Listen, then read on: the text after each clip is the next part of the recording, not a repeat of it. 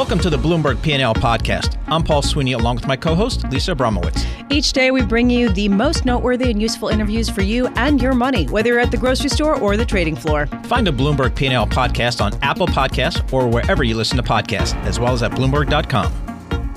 Well, this pandemic has created a whole new set of consumer behaviors as it relates to eating meals. A lot more people are cooking in, but a lot more people are ordering out. To get a sense of what that means for the pizza business, we welcome Rob Lynch. Rob's the president and CEO of Papa John's Pizza. Rob, thanks so much for joining us here. Give us a sense of how your business has evolved over the past couple of months as the pandemic has really gripped the country and people have become more and more quarantined. Hi, Paul. Thanks for having me. You know, our business is built to help in these uncertain times. We are an off-premise, delivery-focused business. We do not have very many dining rooms to speak of.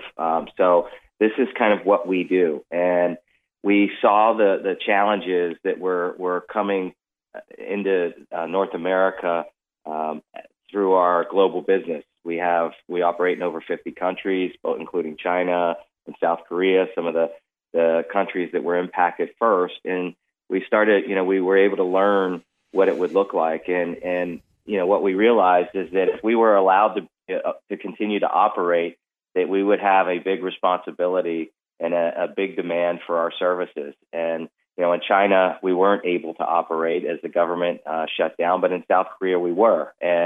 And so we took that model and we applied it to, North America, and we focused on making sure that we're prepared for business continuity efforts in our supply chain, making sure that we could staff up to meet the incremental demand, and make sure that we had the appropriate sanitization and procedures in place to keep our employees safe so that we could continue to operate. And we did that, and that was a lot of the work that went on in March as we started to see things change. And then shortly thereafter, we implemented a new platform and no contact delivery, and it has made a world of difference. It has allowed our customers to feel confident that when they order food from us, that we're delivering it in a safe way that they can get food. And everyone's doing their part. People are staying home to try to fight this pandemic, and the only way people can stay home is if they have food. And the frontline workers out there in the grocery stores and our delivery drivers and inside team members are doing a great job making sure that we can get through this thing and fight this terrible pandemic. So what did you kind of see pre and post the quarantine? Give us a sense of kind of how your sales changed once people really were in the lockdown mode. It's a great question. We got off to a really strong start in 2020. We were up about 7% in the first quarter until mid-March, when we started seeing the initial impacts of COVID-19, and people started to pantry load a little bit, and people really, and the uncertainty created a dynamic where people didn't order out, and so we got through that, and then April hit, and once we got into April, we were about 2 weeks into the shelter-in-place orders in most states and across the country. Our business just took off, and as we reported yesterday, we saw 27% comp store growth. That's the best month in the company's history. So we weren't expecting that level of growth, but we've been able to manage it. And, it's amazing what happens in business when you get really busy. People get more productive. People step up to the challenge. And our team has just risen to that challenge. And through their efforts out in the field, out in our restaurants, our customer service scores are up 1,000 basis points over the last 6 weeks. People really appreciate the fact and the extra care that we're taking and the extra efforts we're making to bring them, pizza. And, pizza is not just sustenance. It's actually a little bit of a return to normalcy. It's a little bit of that joy that they, that they're looking for as they stay home for weeks on end. So it's been a really rewarding thing. Our company morale, especially the folks out in the restaurants, has never been higher. And it's really been a privilege and an honor to help out during these challenging times. All right, so to us about your employees, your team members here. As I'm guessing, as you ramped up, you mean I talk about 27% same store sales growth in April. You need some more folks on the ground delivering the pizzas, making the pizzas, delivering them. Give us a sense of how you're kind of ramping up and taking care of those folks on the ground.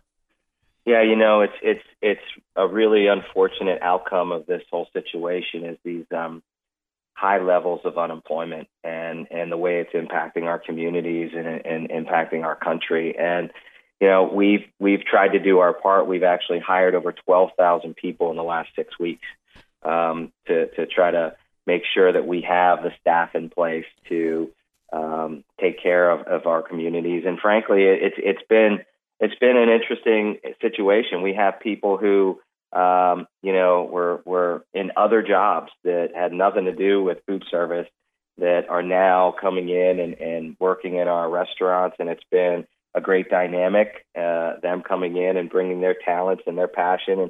And like I said, morale's never been higher. These folks are coming in not just because they think, I need a paycheck and delivering pizza. I mean, we really try to reinforce, and I think it's really resonated, that these are essential services. These are, this work is important. This work is making a difference. It's allowing the folks to stay home that need to stay home. And so the 12,000 people we've hired over the last 6 weeks have come in. Our retention has been great, and we're looking for more. I mean, we need more people because the business continues to thrive, and we want to continue to get through these times and help out as much as we can. Rob, talk to us a little bit about the supply chain. Are you able to get all the ingredients you need to keep your process going? We've heard some reports out that, maybe dairy, there might be some supply chain issues, meat, pork, things like that. One of the great things about this company is it is a vertically integrated company. We own and operate our own supply chain, and so we have really great relationships with our raw material supplier and our ingredient suppliers. And so once again, we saw how things were transpiring in Asia and then in Europe. And so we got out in front of it. We have great leadership in our supply chain, and they went out to our suppliers and procured a lot of inventory heading into the pandemic. So we significantly increased our inventories. We had to go out and get incremental storage space to make sure we could get enough that if we did see a disruption to our supply chain, we were going to be able to persevere through those disruptions. We also went out and worked with new suppliers to try and create redundancies in our supply chain and make sure that if something happened to our core group of suppliers, we had backups. And those two initiatives have really paid dividends. We've seen no business impact from ingredients challenges in the supply chain right now. A lot of protein suppliers are challenged, but we have been able to make sure that we have access to all the pepperoni and sausages that we need for those are the biggest proteins in our business, and we've got plenty of it, and we're operating at a high level. Rob, how do you think this is going to play once we get to the other side of this? As it relates to your business, are you guys thinking about how consumer behavior may be changing, either positive or negative for your business? This is we faced multiple economic challenges over the last 20 years. If you talk about the dot-com bubble, you talk about the banking and real estate bubble back in 2008, and I think when those happened, people said, the world's never going to be the same again, and then the economy recovered, and I think we kind of went back to normal. This is a health crisis. I think this is going to be different. I think that until we have the ability through a vaccine or even better, a cure, to give people confidence in their personal safety and the safety of their families, people are going to, regardless of how latent the virus becomes, and we flatten that curve. I think people are still going to have a concern about going out into social environments and being in close proximity to people that they don't know and people that could potentially present a risk to them. And that's a sad thing. I hope that we can get past that, but I do think that until there's a way to give them confidence, we're going to see that. And so I think the dynamic that's in place right now, that's happening right now, where people are ordering almost everything through digital channels, and it's showing up at their door, and they are consuming either goods or services or food at home. I think that's gonna permeate for a while. I think there's going to be a tail on this, regardless of whether or not states open back up or countries open back up, and I hope that we can get past that, because I love the fact that we've got a great entrepreneurial dynamic in the food service industry, and we've got a lot of people depending on customers coming back to their restaurants and their dining rooms. And so I hope that we get past that as quickly as possible. But, as long as people are continuing to rely on delivery and staying home more often, we'll be there to help out. That was my discussion with Papa John's CEO, Rob Lynch, really talking about the business, how it's changed. They had just a surge in delivery activity in April, not surprisingly, but it's up 28%, the strongest month in the company's history. So they're hiring more workers, more delivery folks to kind of meet the demand. But really interesting to see how the changing dynamics in the food services business is benefiting certain companies, particularly the ones that really are focused on delivery, like Papa John's. So it was a great interview. It was really interesting to hear him talk about his business and trying to balance the growth of the business with trying to protect the workers as well.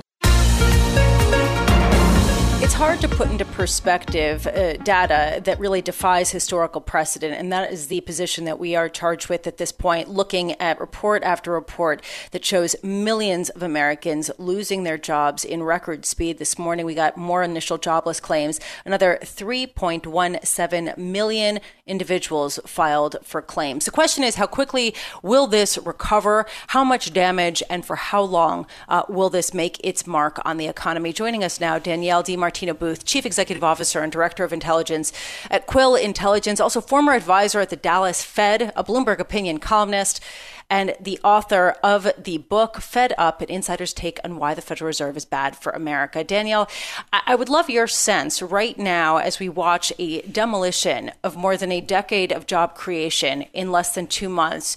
Do you get a sense of how quickly these jobs can be brought back on? Well, it's interesting. We look on the outside of the country in this episode, I think, to figure out what's going to happen in the future. And, whether we want to dispute the data on the virus coming out of China is one thing. But the slowness with which the supply chain is coming back online and the reticence on the part of consumers, bearing in mind China is 60% consumption. It's kind of, I think it's kind of a misconception that China is this manufacturing state. It's not. It's 60% consumption versus our 2/3 consumption. But the reticence that consumers are showing, I think, should teach us something about potentially what's going to happen with our own consumers here in the United States. That's going to determine whether or not we have a second wave, a first derivative, if you will, of layoffs in this country. Not directly in leisure and hospitality and in restaurants and in things that were impacted singularly by COVID, but more so because of demand destruction and companies feeling that they have to cut costs. Some of those high-skilled workers that nobody wanted to let go of. We used to talk about skill shortages 3 months ago. So I think that's what it's going to come down to, is whether or not there's a sense of demand destruction that allows for this next wave of layoffs, white-collar workers, higher income to come through. So I'm literally combing through WARN notices on a state-by-state basis every day. So Danielle, that kind of goes to kind of economic forecasting here. We've seen just in the last week or so, Morgan Stanley, Goldman Sachs, kind of suggesting we're experiencing a bottom in the economy, and even though they're both forecasting kind of dire GDP numbers in the second quarter, they're both looking for a pretty solid rebound in the third and fourth quarter. Is that something that might be a little premature, do you think? I really think that it is premature. And I'm not saying that they could be right. We could have this U, and I think at this point you're talking about a U. Yeah. You're just talking about a U that you would see in the regular alphabet as opposed to a long, drawn-out U. we could see that.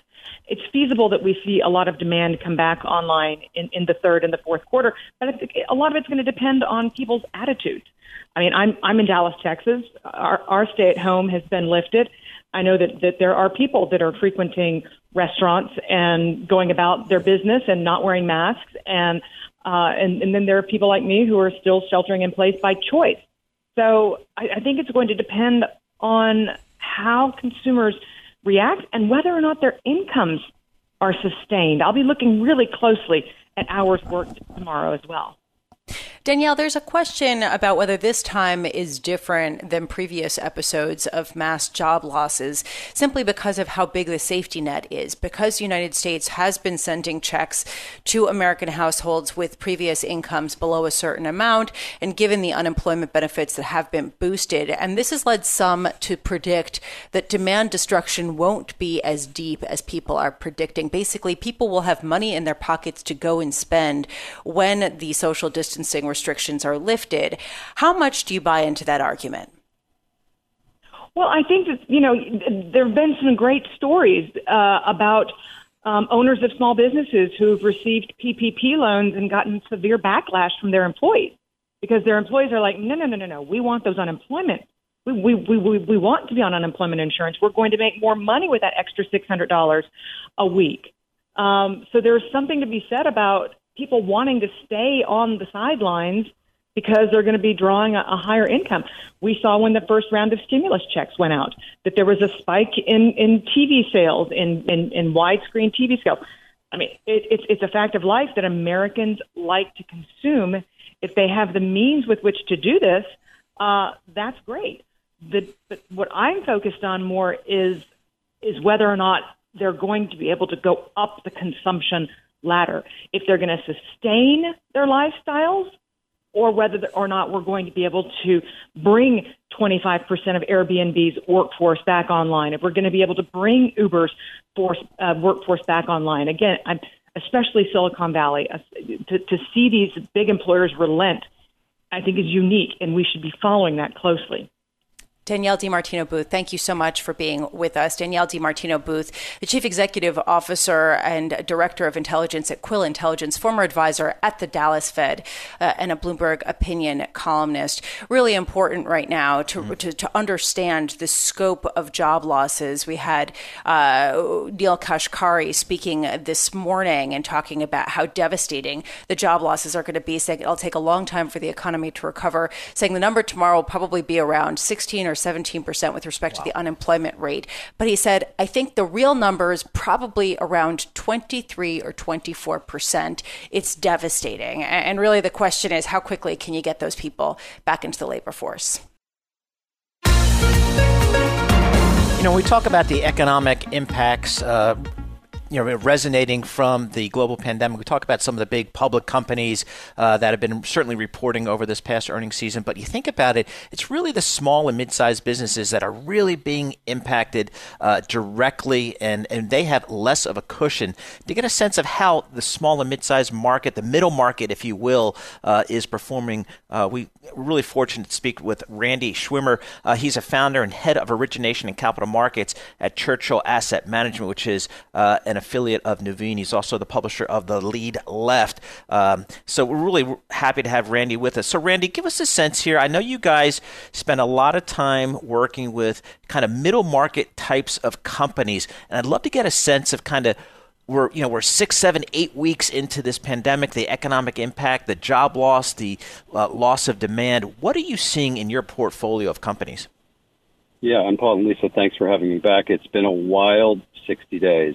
You're absolutely right, and would love to roll the clock back, but look, all we can do is move forward.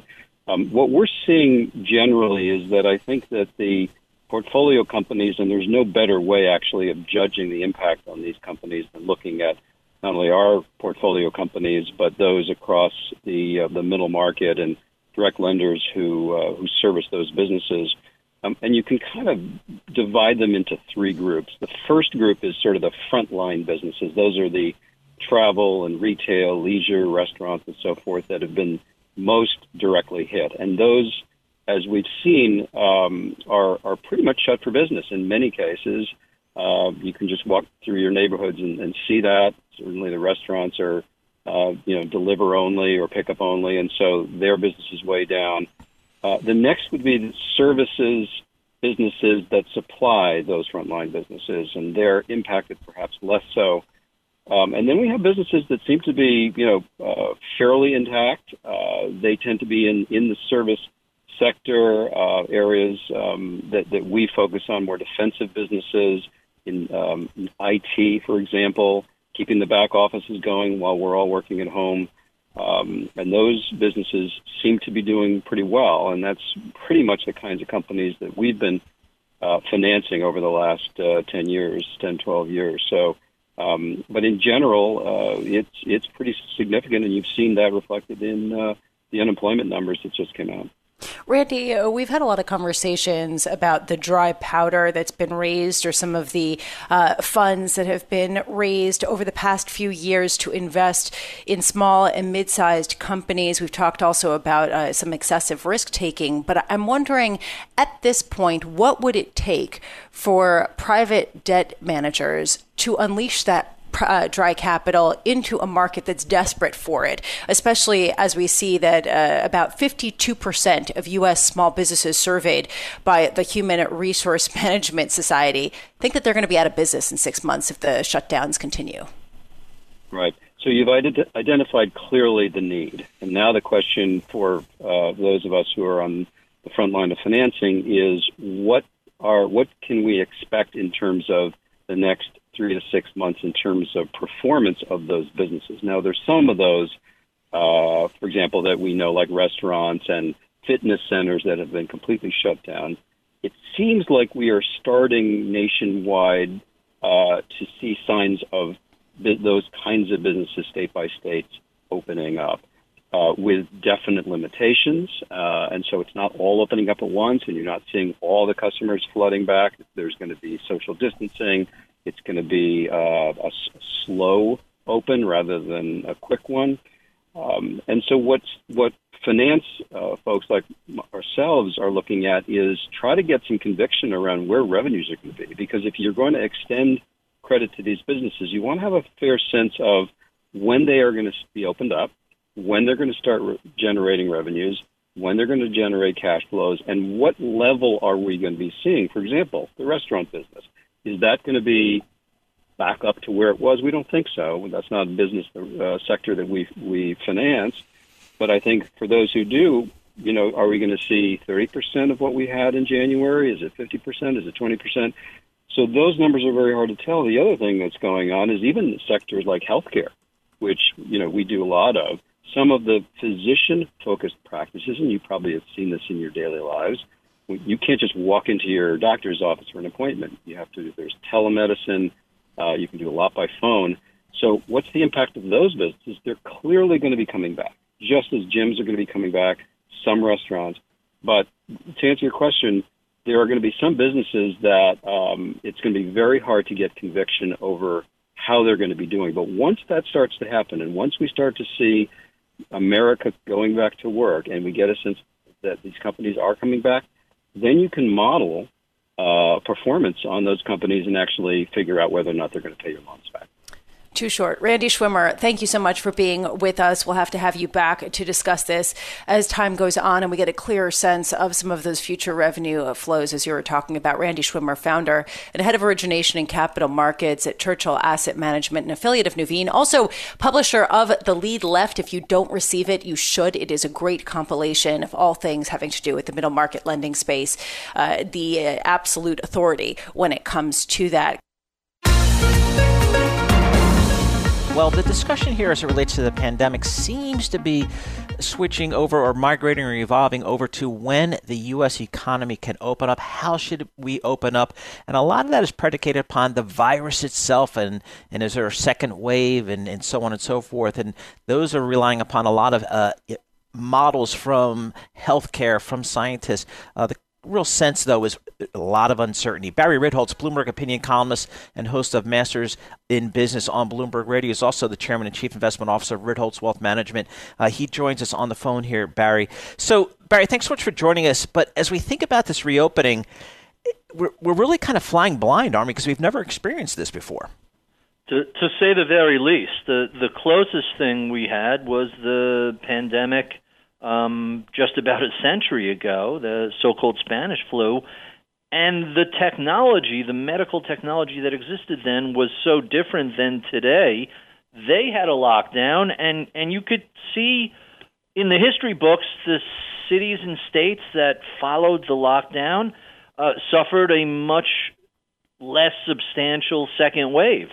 And so we're going to run a rerun experiment that was done a century ago to see which states really get hit by a second wave, which states flatten the curve, and which don't. It's unfortunately going to be a experiment with real-life consequences. Barry, you recently wrote a column about how models can never get things quite right. And when I talk to economists, we've spoken with a number of thinkers and investors who basically say we're flying blind. We don't know what to expect. And yet, by X, Y, and Z, how can people be investing with any conviction right now based on the level of unknowables right now out there? So that's a deeply philosophical question, and I'll try and you give can you count two. on me, Barry, anytime. All right, let me wonk out on you a bit. So first, we use models constantly. You use models all the time, and the underlying premise of all these mathematical depictions of the world are simply that, hey, the future is likely to look very similar to the past. And as long as there aren't any radical changes going forward, we can rely on our models. Some models, and I use the example of Netflix, hey, when Netflix uses its model to say, based on your viewing habits against what the rest of our 167 million subscribers like, we're going to predict you're going to like this. If that model goes wrong, well, who cares? You wasted 90 minutes. But in other circumstances, when things that have never happened before happen, the models just effectively lose their mind, and you end up with things like negative oil prices or, hey, tomorrow is the BLS employment situation report. There has never been a period in history where 30 million people filed first-time unemployment claims in a month. So whatever comes out of that BLS model, I suspect is going to be not exactly precisely depicting reality, because that's the sort of input that breaks models. All right, so Barry, the models, okay, limited applicability here in these unprecedented times. So are investors just simply supposed to just kind of look past this quarter's earnings, look past the second quarter GDP number, look past the unemployment data, and just kind of focus on 2021 and put a multiple on that? 2021, 2022, 2023.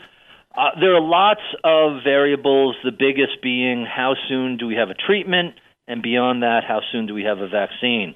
If you live with a high-risk person, an older person, someone with immunosuppression or any other comorbidities, and there is a treatment that comes out, and we're starting to see lots and lots of promising research, well, as soon as that comes out, this is pretty much behind us, or the process of putting this behind us really ramps up. And there was just a piece in the Washington Post yesterday about the antibodies found in llama blood seem to be smaller than human antibodies and effectively stopping the virus. So who knows what will finally be the magic bullet.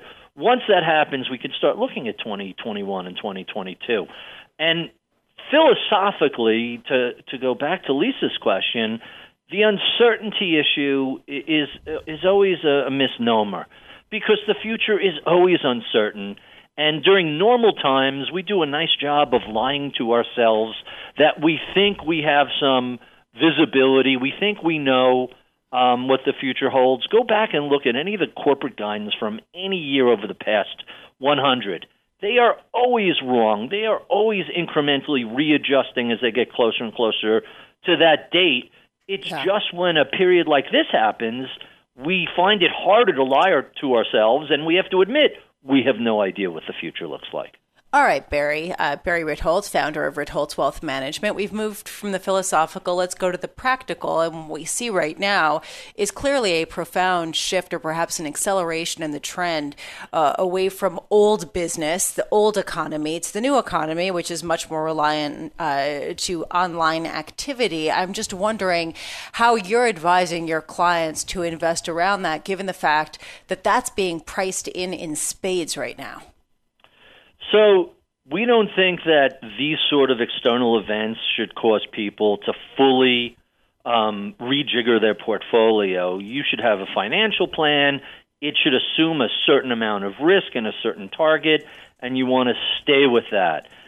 If you look at the changes in valuation between the U.S. and overseas, all right, if you've been very overexposed to overseas and you want to throttle that back, you can do that. If you've been underexposed to the growth sector, to technology, you can make a change in that direction.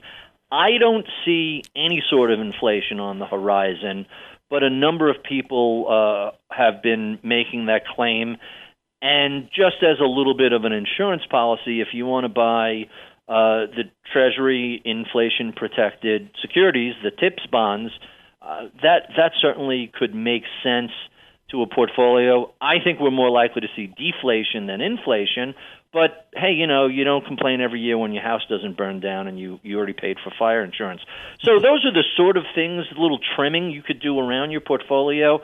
But think back to events like September 11th or the 87 crash. Those aren't the sort of things that warrant a wholesale redo of a portfolio.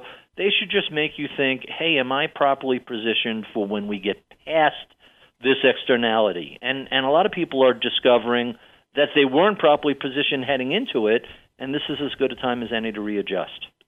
Hey, Barry, thanks so much for joining us. As always, Barry Ritholtz, Bloomberg opinion columnist and host of Masters in Business on Bloomberg Radio. Also founder, chairman, and chief investment officer of Ritholtz Wealth Management, joining us on the phone.